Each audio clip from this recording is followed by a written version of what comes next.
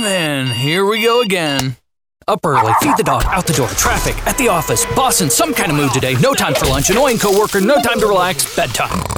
Then we gotta do it all again? No way. Because the best way to break up the mundane every day is to play at Wild Rose Casino and Resort. Slots, tables, sports, and a whole lot of perks when you join and play with your Club Wild card. So, let's play. Wild Rose Casino and Resort, Clinton.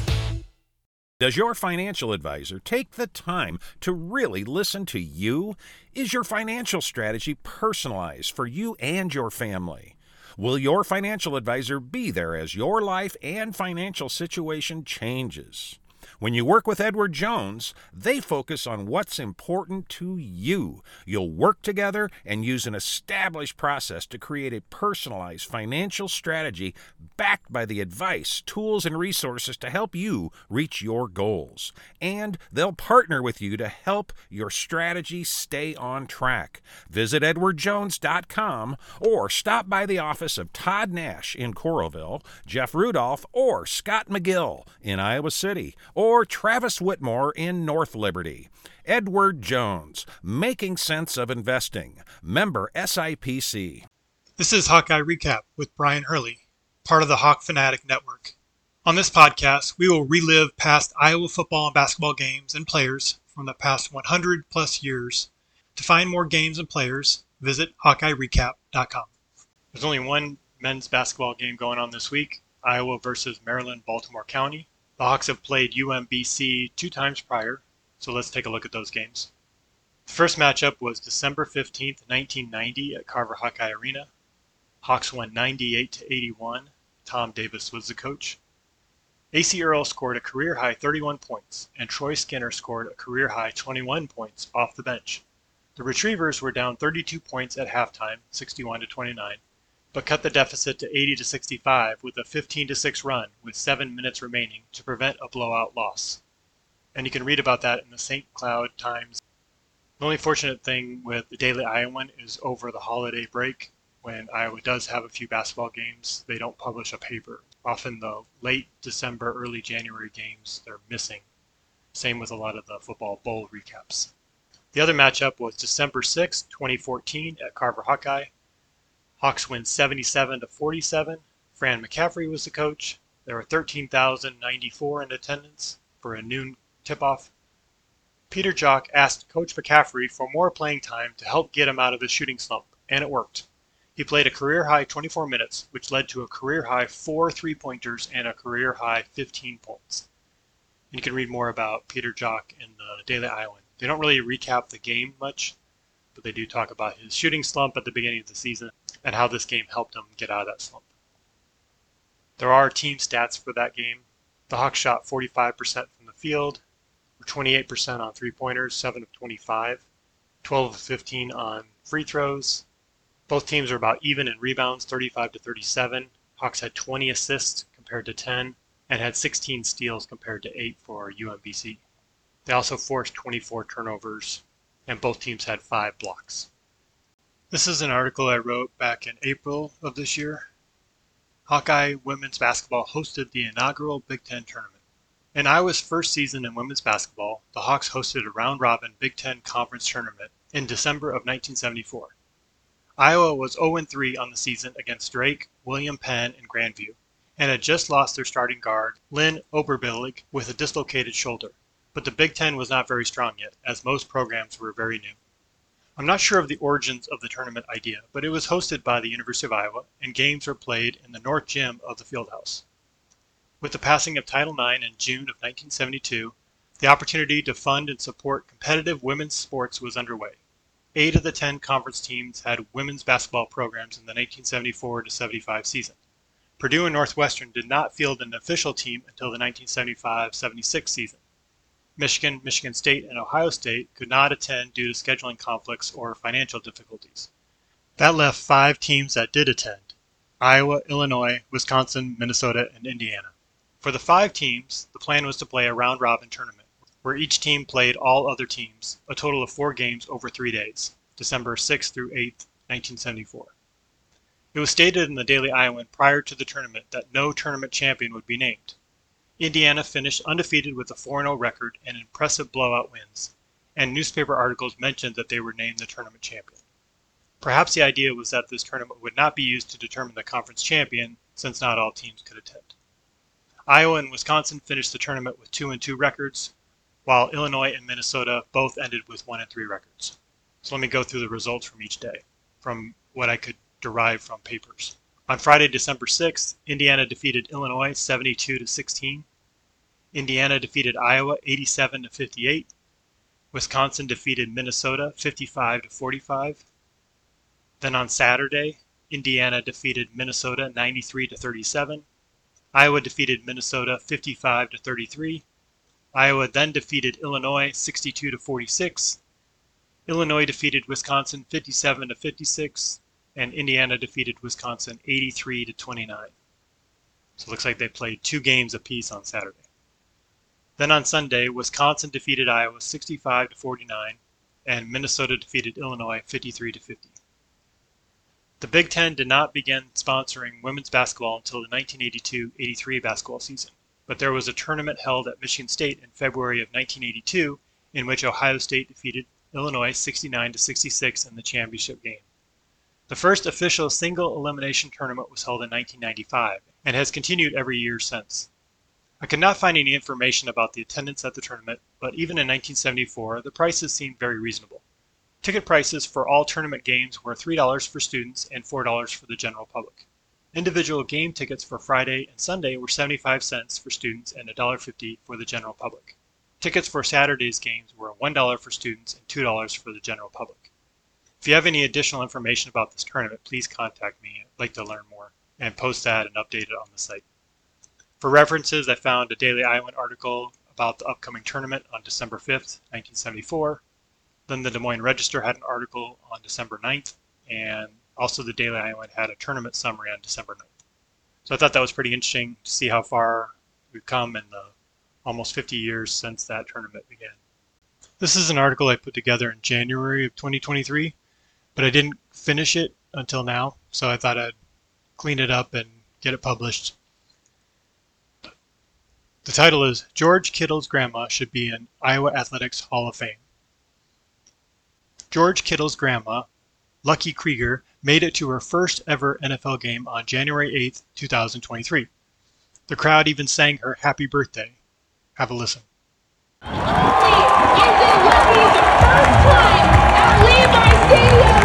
It is also her 100th birthday! Let's give Lucky a present she'll never forget. Let's get everyone in the stadium to sing happy birthday to Lucky and end it with a nice big whoa! Woo! People's tight end. Are you ready? On the count of 3. 1, 2, 3. Happy birthday to you.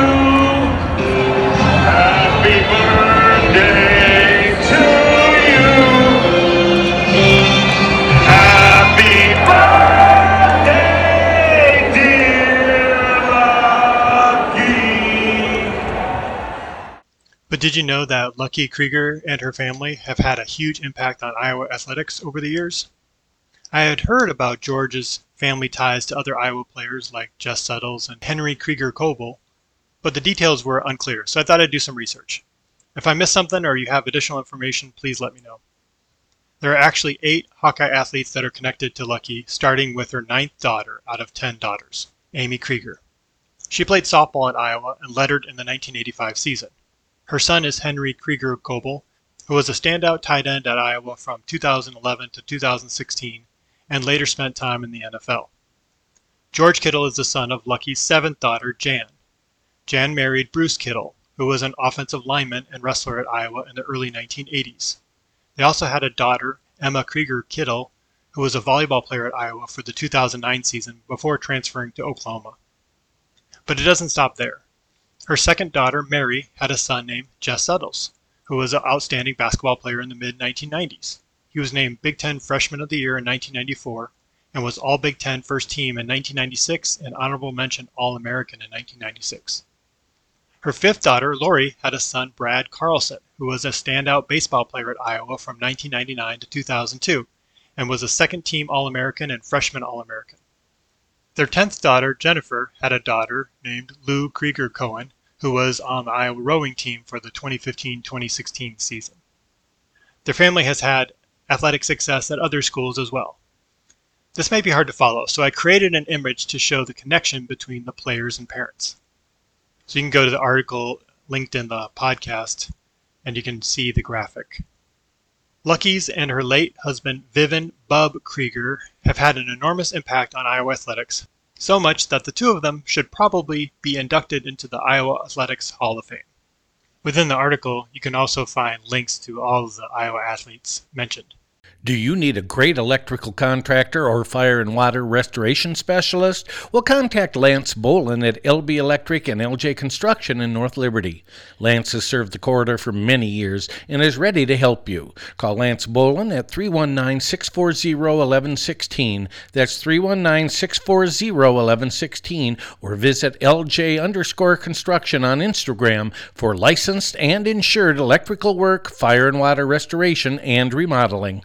Hi, this is AJ Perez, managing partner at Deary Chrysler Dodge Jeep Ram of Waukee and Iowa City. I'm so proud of our team at both locations. We are committed to one thing, giving our customers the absolute best when it comes to service and a car buying experience, the kind of experience that brings you back. What makes us different? We believe at Deary, we don't just sell cars, we help people buy them. James Jim Speed was a forward at Iowa.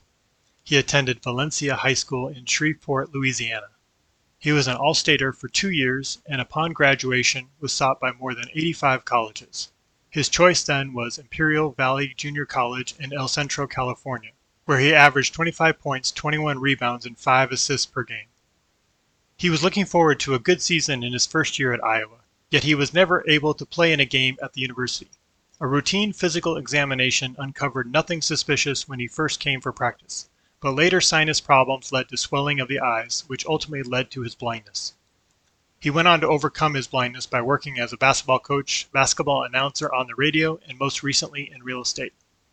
He was born in 1950, but I don't have his actual birth date, and he died September 14th, 2011, around the age of 61. So I've got a link to his situation on the Hawk Fanatic website. I also have a link in the Waterloo Cedar Falls Courier. I also have a link to an article that was written in the yearbook from 1971. Jess Settles attended Winfield Mount Union High School in Winfield, Iowa. He was named Mr. Iowa Basketball in 1993 and was a Parade All-American 14. He chose Iowa over multiple big school offers such as Michigan, Michigan State, Iowa State, Florida State, and Notre Dame. As a player, he was a crowd favorite for his hustle and intensity. He was named Big Ten Freshman of the Year in 1994 and was All Big Ten First Team 1996 and Honorable Mention All-American 1996. Due to continual back injuries, he struggled to stay healthy and received medical waivers to extend his eligibility. In 1996, he tested the NBA waters as an early entrant, but withdrew and came back to school. He went undrafted in the 1999 NBA draft, making him an unrestricted free agent, but didn't land on any NBA rosters. He coached briefly at Iowa Wesleyan and is an announcer with the Big Ten Network. He is cousins with George Kittle and Henry Krieger Coble. He was born July 7, 1974, and is 49 years old. He lettered in the 1993-94 season, 94-95, 95-96, then did not letter in 96-97 or 97-98, but then again in the 98-99 season. For links, I've got a link to his Hawkeye Sports profile, his NCAA stats, an interview with him on Hawk Fanatic about Chris Street's 30th anniversary of his death. Hawk Fanatic interviewed him a couple other times.